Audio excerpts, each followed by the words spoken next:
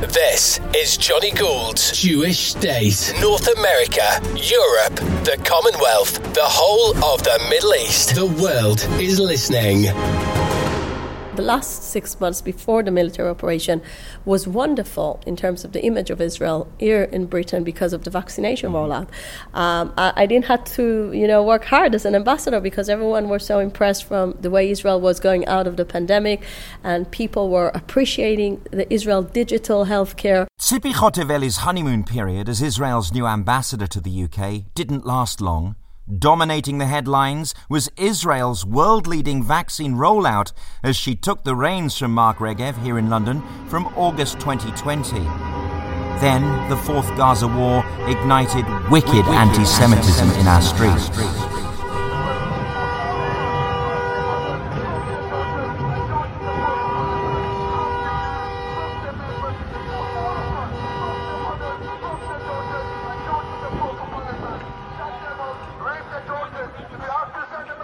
The fight and the battle is not just Israeli or Jewish. We all need to fight it together. And I think the fact that all people were arrested, I know that the British government and the British police been very active around it, is a good place to start. But this is not the end. We need to do more in order to fight anti-Semitism. And I know the Jewish community is very much concerned because no one experienced anything like that in Britain. And we need to make sure that Britain will be the free, democratic country that it stands for, its values, and not a country where Jews are afraid to go to school or go to synagogues or to look like Jews. Tzipi Hotovely is Israel's first female UK ambassador. She was born in Rehovot in 1978, the daughter of Soviet Georgian immigrants, ardent Zionists. As with previous Ambassador Regev in episode 31, we talk about social mobility in Israel, the dynamism of the economy. Tragically, there's anti-Zionism among young Jewish people across the West, in the US, and here too. Heads are being turned by media and peer pressure. And while 75% of American Jews support Israel as a Jewish state, 85% say it's important or very important to stand up for the oppressed or marginalized. Hundreds of Jewish Google employees rejected what they called the conflation of Israel with the Jewish people. Overbearing anti-Israel narrative makes bias out of balance. Palestinianism cheered along by half-wit football wokery and TV celebrities.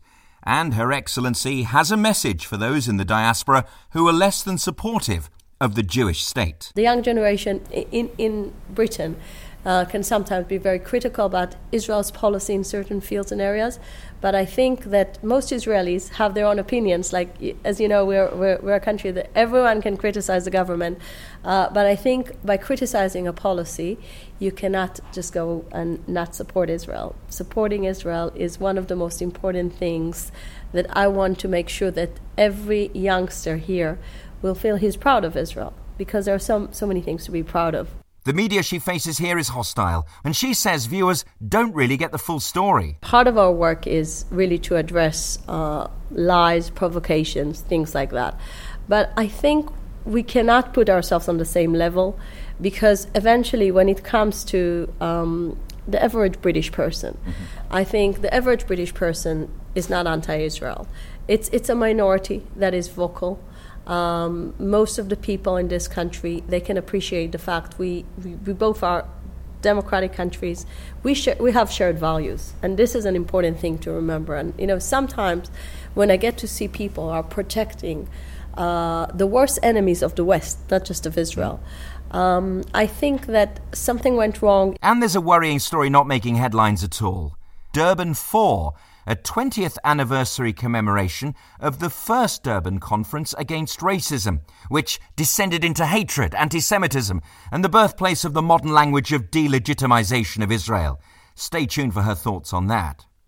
She yearns for peace and won't let the more pragmatic word of normalization get in the way of pursuing peace. Let's talk with the Palestinians, she says. We can even park recognition of Israel for now. Jaw, jaw, not war, war. The Palestinians can choose to do what their brothers in the Gulf did and to say they want to have peace with Israel. In order to achieve that, we need to have direct negotiation. We cannot achieve that by trying to take the Israeli soldiers to the International Court of Crimes and to say they're committing war crimes.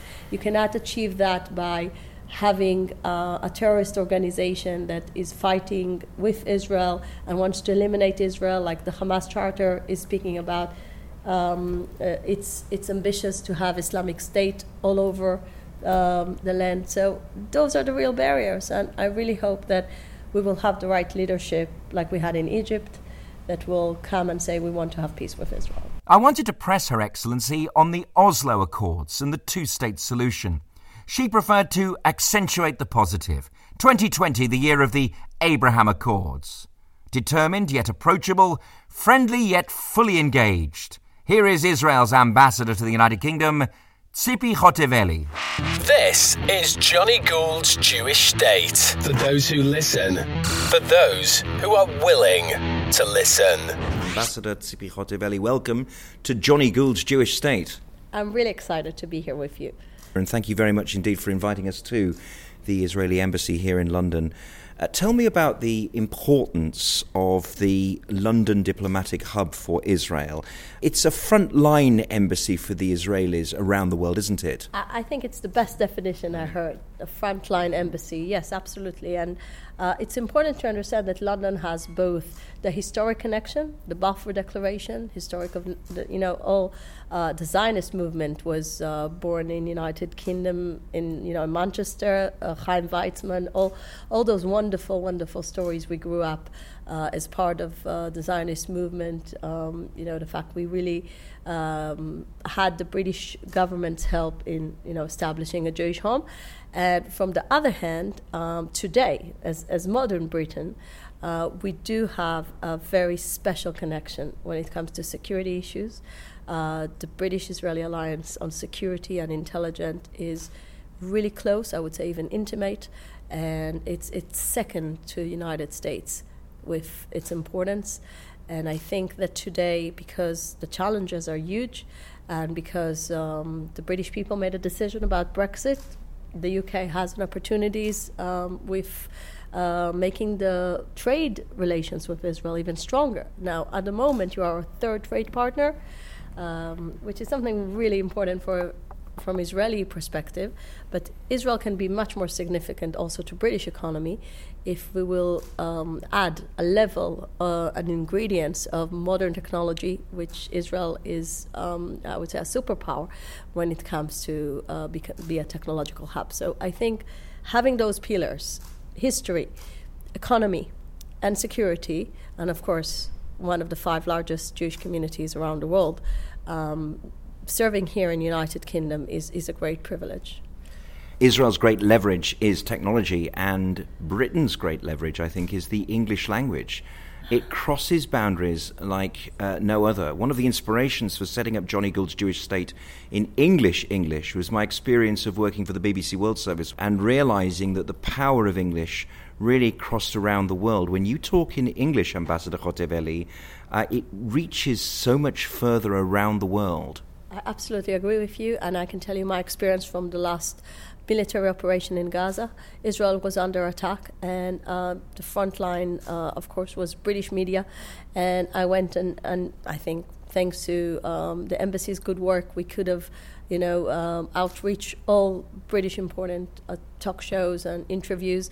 And I can tell you the impact was dramatic. One of the Sky interviewers in Australia made a comment about interview I made here in Sky, and was actually criticizing some of the criticism about Israel. And it was brilliant to see how it becomes like international discourse, not just here. So definitely Britain has a power that is much bigger than just another European country. It's again part of the Security Council, and being such a powerful economy, this is another thing that makes Britain so unique. And again, English, absolutely. Now, you are an interesting appointment because you are a political character, and this is a diplomatic world. Were you surprised by your diplomatic appointment after your career in frontline politics in Israel? I think I'm still in the front line, but now I'm doing it on an international level. So Yes. for me, it's even climbing on a higher point in the ladder of serving my country. And one of the things I enjoy saying that I enjoy so much of representing Israel. When you are a politician, you're representing a sector, no matter how big is your party. And now I'm really, really happy to represent the state of Israel, which is much bigger than any political party. And I also think that when you check my background, I didn't start it as a politician. I started as a jurist. I had a few years writing and being a commentator in Israeli newspapers and Israeli television.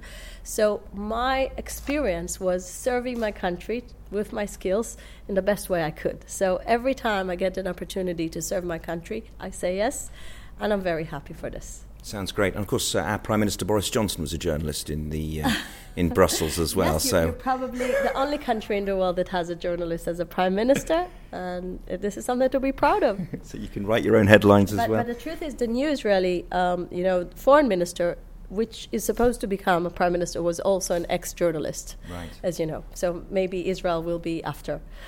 we shall see. And your own background as well. In the same way that I asked Ambassador Regev, he took great pride in telling me and our audience about, and this is my own experience, limited though I am in Israeli society, I've lived in Britain all my life, is how flat Israeli society is. In the sense that he was 22, he had no family, he was Australian, he barely spoke the language. He came here to Israel and built an amazing life and got to the very top of Israeli society, after being a student. And, your background, obviously, you are a Sabra, but it's a flat society, isn't it? Anyone can do anything there with the right talents. Absolutely. I think what I realized is we need to appreciate more Israel's social mobility. I think my story is a good representative of that. I'm a daughter of immigrants, people that came from Soviet Georgia, and my grandfather was a great Zionist. I always like to say that he was one of the first Jews that came from Soviet Union. Actually, the Georgian Jews are the one who opened Iron Gate by appealing to the UN and asking and demanding their right to come back to their homeland. So I grew up on a very big Zionist legacy, and I can tell you that when I grew up as Israeli, as a modern Orthodox Jew as well, I can tell you that I never experienced any kind of, I would say, any barrier when it comes to showing, my abilities in academic world. I finished law degree with distinction, and every stop in my life, every step that I made, I always felt like Israel gives me full opportunities. And as a woman, I can tell you, and I'm being posted here as the first woman being ambassador, this is also something that shows about the strength of us as Israelis. The fact that I feel like as a young woman who's representing 50% of Israeli population by being posted here in London, it's a great achievement to be the first woman here in London.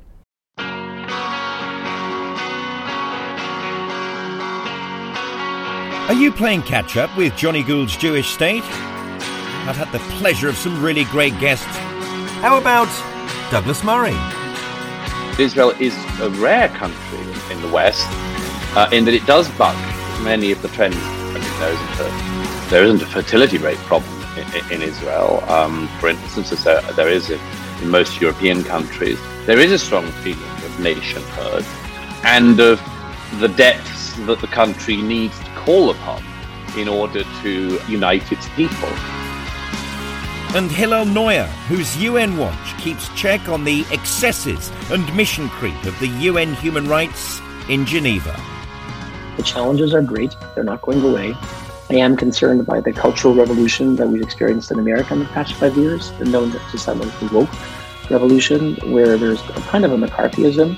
If you say something, it could be canceled and fired from your university, from your corporation, from a journalist, and often it's an anti-liberalism. So that to be honest, really scares me, because we need our democracies to be healthy, to be honest, to be truth tellers. So I am deeply concerned. If you like Johnny's regular podcasts, Think about making a donation at either patreon.com/Johnny Gould or buy him a coffee. He loves coffee. ko-fi.com/Johnny Gould.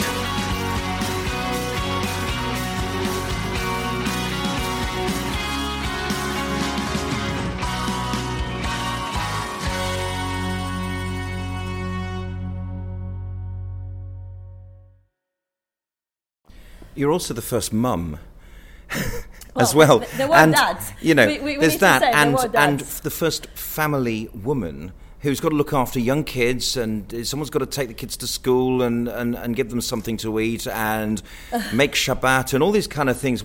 I've just interviewed one of Britain's top entrepreneurs, a pioneer from the 1980s. She said she was only one of 2 female CEOs in the country and 7 across Europe in the late 1980s. And, you know, whatever feminism has achieved, whatever new platforms have been created for women in these intervening 30 years, the pressure for a female entrepreneur, a female ambassador, a CEO is ever present. I think it's great to give a role model to young women and to say, most of the time people are saying that women can succeed as long as they don't need to really make a balance between life and work and family and stuff. Because when women are young, before they have their children, usually everything is very easy. And when the kids are growing up, it becomes back again very easy. But the most difficult years, I would say, are the years where the children are very young. They need a lot of attention, and they need both their parents being active around it. So the fact that throughout my political years, I had my 3 children. I got married as a Knesset member. I had a very big wedding because of that. The whole country was invited, basically. And then all my 3 daughters were born while I'm still in Parliament and being a minister and a deputy foreign minister. I remember having my 3rd one when I just got back from China because I was going on traveling abroad, and got back and went to the hospital to give birth. So it is a very challenging thing, but I think that when it comes to being ambassador, there are some benefits because I have a lot of help. Mm-hmm. And I can tell you that throughout the years in politics, my family was giving a backup. My husband was wonderful all the time. He was supporting my service. And we see that as a family service. And today, that when he decided to support my decision to come to London, and he was a partner to this decision, because you cannot move a country without having the father of the children being involved. So my husband Or is very impressive with the way he was being part of it. So he's part of my life when it comes to our big, we call it shlichut in Hebrew. What's the best word in English? I would say shlichut is like serving the country, but on a higher level of meaning. National service. It's a national service, yes. We see that as a national service. So I get help.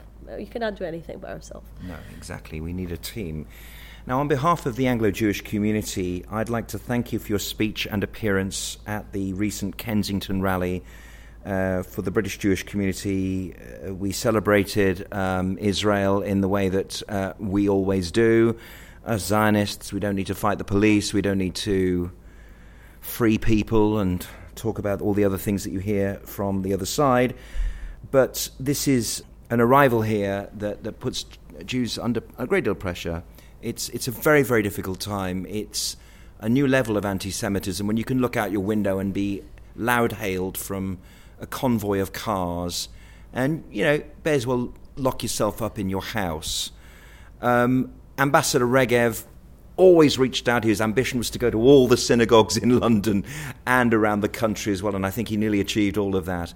But this is about actual physical presence with the Jewish community here. As you say, it is one of the biggest in Europe and in the world, and Jews feel embattled. Yes, I can tell you I was shocked to see the anti-Semitism that looked like, I would say, an old fashion of anti-Semitism. We always say that the new version of anti-Semitism, being anti-Israel, is something we need to address, and the British government is helping us to fight that. But I must say that I was totally shocked to see those horrible statements hate language, I would say hate crimes, when a rabbi was beaten up just because he looks Jewish. One of the things we see as something that is on international level is fighting anti-Semitism, because anti-Semitism is a disease of any society that when it comes up, it shows that the fight and the battle is not just Israeli or Jewish. We all need to fight it together. And I think the fact that all people were arrested, I know that the British government and the British police being very active around it, is a good place to start. But this is not the end. We need to do more in order to fight anti-Semitism. And I know the Jewish community is very much concerned because no one experienced anything like that in Britain. And we need to make sure that Britain will be the free, democratic country that it stands for, its values, and not a country where Jews are afraid to go to school or go to synagogues or to look like Jews. Indeed.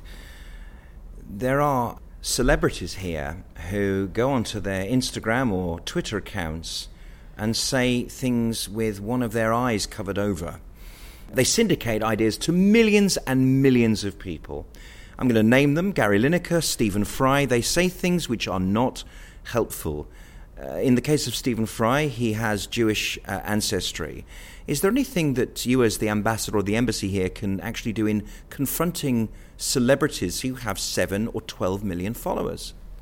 I think the foreign ministry in the last years made a decision to make sure that public diplomacy will be also part of the work that ambassadors do.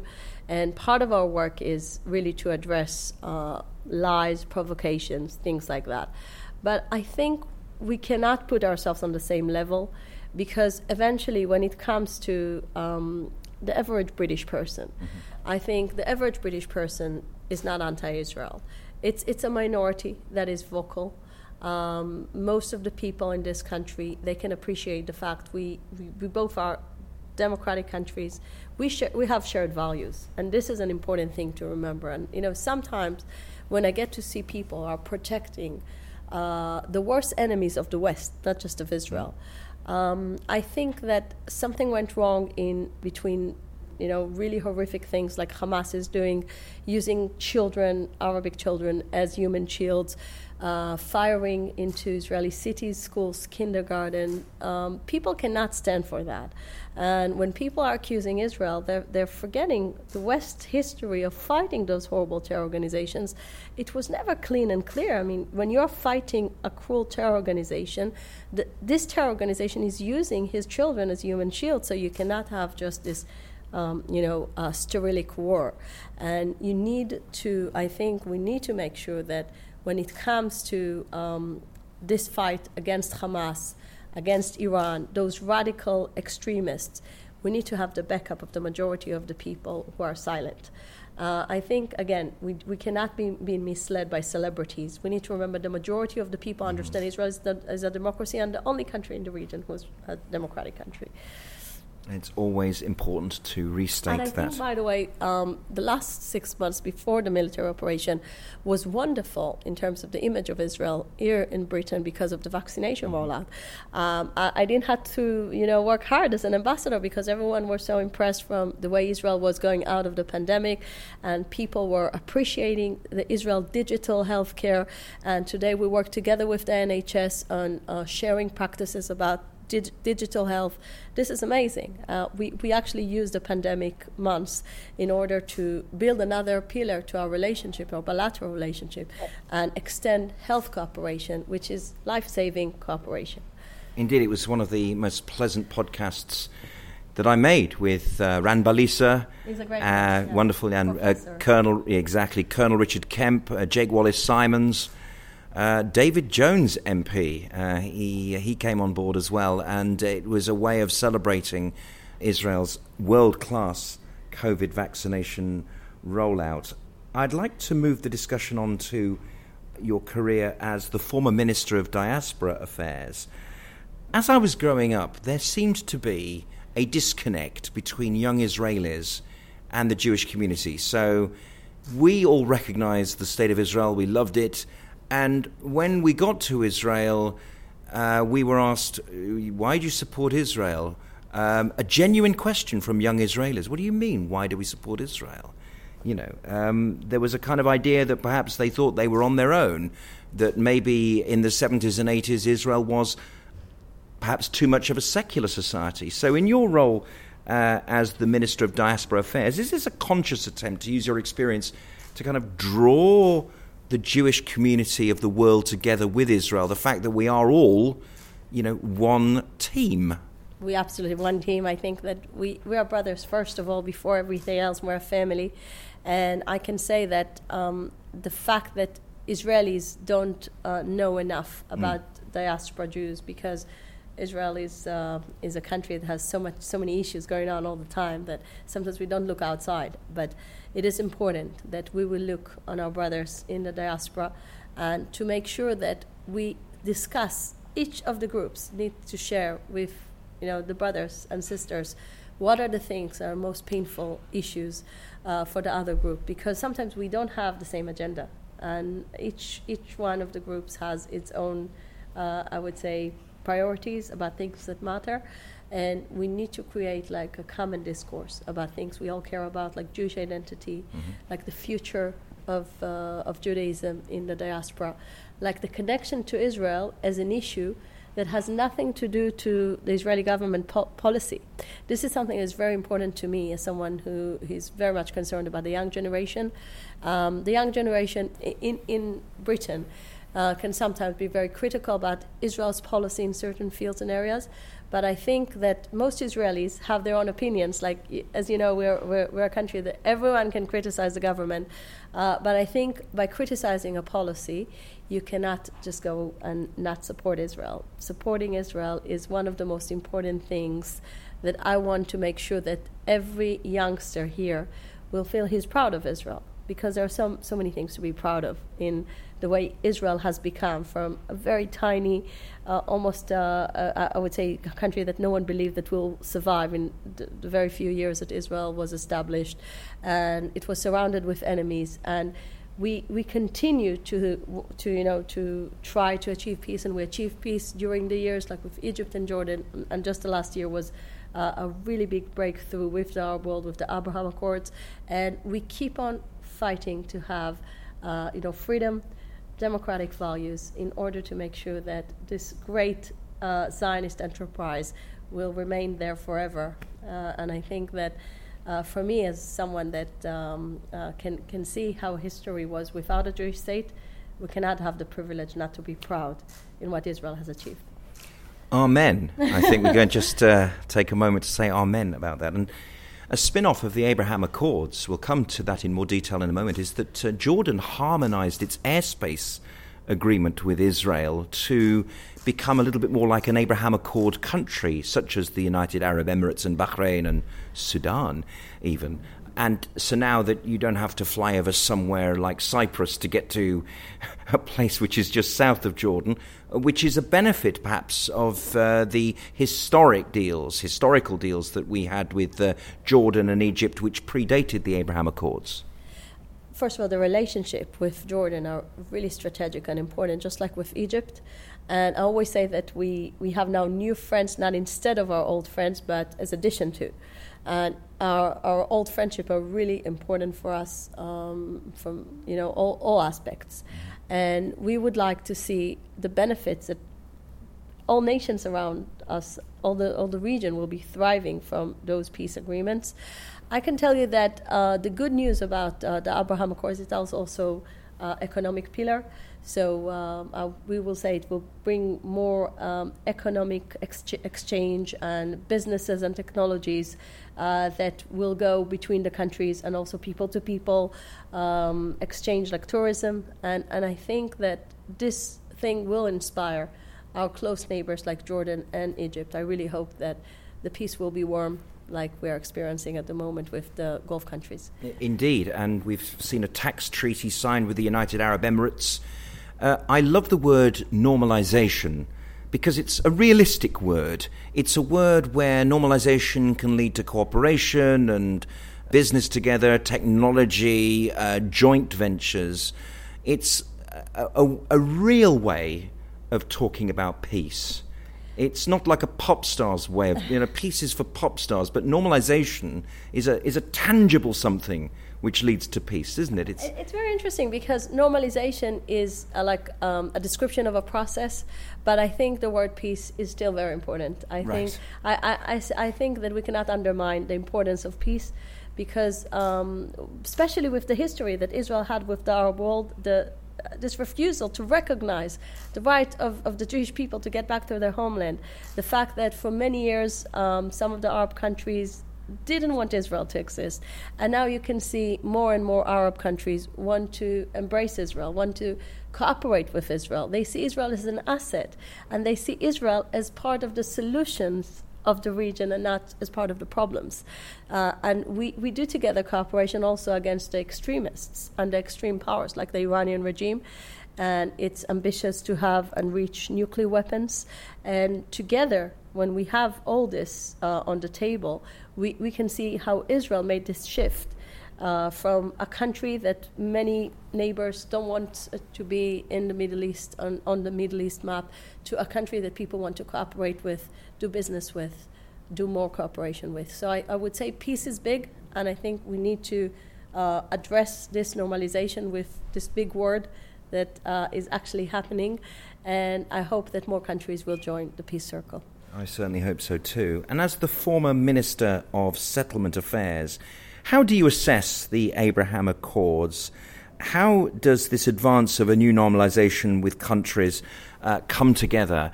We've had such a wonderful process. How does it benefit the Palestinians now that we've got a new government in the United States with a new emphasis on the JCPOA? There aren't new countries signing up for the Abraham Accords at the moment. Things have changed once more. I think we still have a very high motivation. We've seen it, all the statements that the foreign minister was doing, the new foreign minister. We want to continue with normalization. It's part of our goals as a country. Of course, if more countries, even a country like Britain, would like to help and push forward this amazing thing, we think it's a positive thing that more countries will be in this momentum and to encourage more countries to join. But you asked me about the Palestinians. The Palestinians can choose to do what their brothers in the Gulf did and to say they want to have peace with Israel. In order to achieve that, we need to have direct negotiation. We cannot achieve that by trying to take the Israeli soldiers to the International Court of Crimes and to say they're committing war crimes. You cannot achieve that by having a terrorist organization that is fighting with Israel and wants to eliminate Israel, like the Hamas Charter is speaking about. It's ambitious to have Islamic State all over the land. So those are the real barriers, and I really hope that we will have the right leadership like we had in Egypt that will come and say we want to have peace with Israel. And Ed Hussein, whose latest book, Among the Mosques, A Journey Across Muslim Britain, discusses how the Muslim community's relationship with wider Britain will play a huge part in Britain's future, and he believes in the Abraham Accords to effect change for young Palestinians. The reality on the ground, Johnny, is changing. Mahmoud Abbas can scream till the camels come home. But ultimately, the reality on the ground is that young people that I meet in the West Bank, in East Jerusalem, and indeed those coming out of Gaza, have been to the crossing, go and speak to everyone. That you meet them and people just want to move on. A young generation is sick and tired of this. This is the internet generation, this is the Twitter generation, this is the Facebook, Instagram, and the unknown app generation. And polling done by the Saudis and others tells us that those young people want to be part of the global economy, do well, contribute, and have their dignity back. Many of them in Eastern Jerusalem are more content living under Israeli rule than under Mahmoud Abbas's West Bank dictatorship. Now, when you take questions from the media here, it is quite hostile, actually, and I say that as a supporter of Israel watching it. I'd like to pop in and edit the question a little bit, that it perhaps declares a slight misunderstanding of the situation. Perhaps in the name of balance, Sky and the BBC might actually address bias.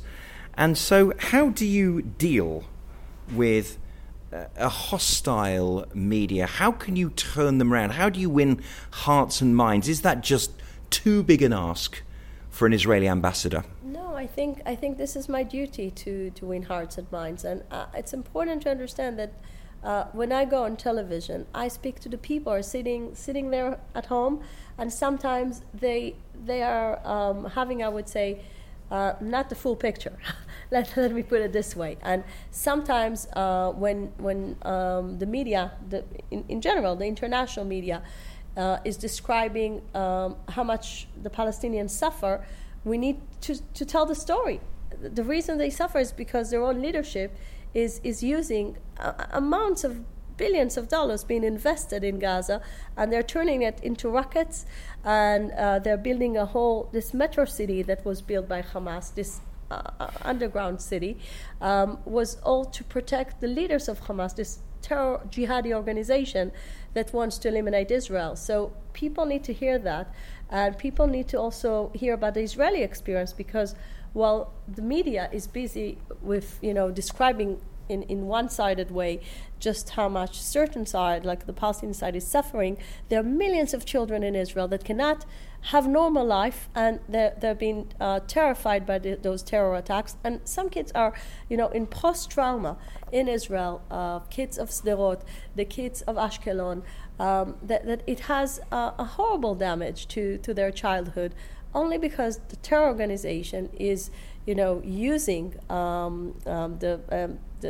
this horrible, again, as I said, this horrible leadership of Hamas is using and misusing the children, both in Gaza and in Israel, with not having any value to human life. And we do value human life, and we do value loss of life, no matter whether it's Israeli or Arab. And we want to call the international community to make sure that the Israeli sound will be there to protect its children, because this is what we're doing. Can I ask you about Durban 4? Because I think we're horrified as British Jews in this country at what is essentially an anti-Semitic fest. The Durban 1 sort of launched the idea of BDS, etc., the language of delegitimization. I completely agree that Durban is not a place where a fair picture has been presented, and it's definitely nothing that America wants to be part of or Australia wants to be part of.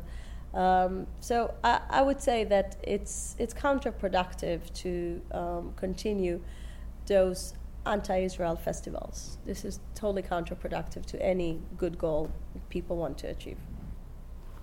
When I was here last time, Ambassador Regev discussed growing trade, security and military cooperation with the UK. Ambassador Hotovely, can we have an update about the state of the relationship between our two countries? You touched on it before. It's very intimate. Britain is, of course, now an independent nation, not dissimilar in its way to Israel, trying to secure its own borders, etc., its own currency. What is the state of our relationship?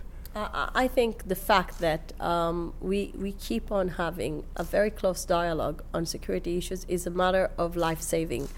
And thanks to this cooperation, many bad and evil plans didn't came out.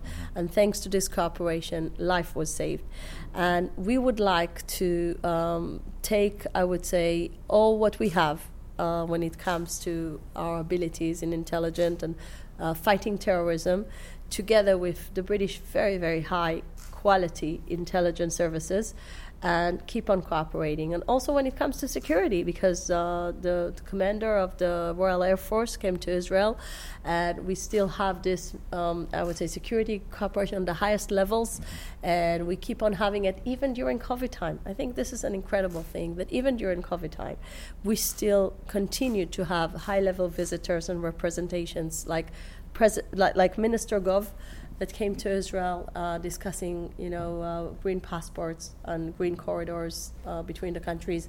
And we had just Secretary Raab coming to visit Israel. I just went to Israel together with the foreign secretary here. So you get to see by this kind of ongoing visitors, high-level delegations, high-level and also very close dialogue, how much we do together in order to, bring this level of security cooperation to its highest levels. And I want to have the same in trade. Can I ask a personal question? Yes. What does the future hold for you, not just in London, but as you look at the tectonic plates of Israeli politics moving on? I mean, you must still have frontline political ambitions. You must also, of course, miss Israel. You're not going to be here forever, are you? I'm here for 3 years. I really hope to do my best to strengthening Israel-Britain relationship and to be very close with the Jewish community here, which is very dear to my heart. And I would like to see Jews coming to Israel soon. I know everyone is excited. When are you open the gates to tourists? And I really hope it will happen this summer very soon.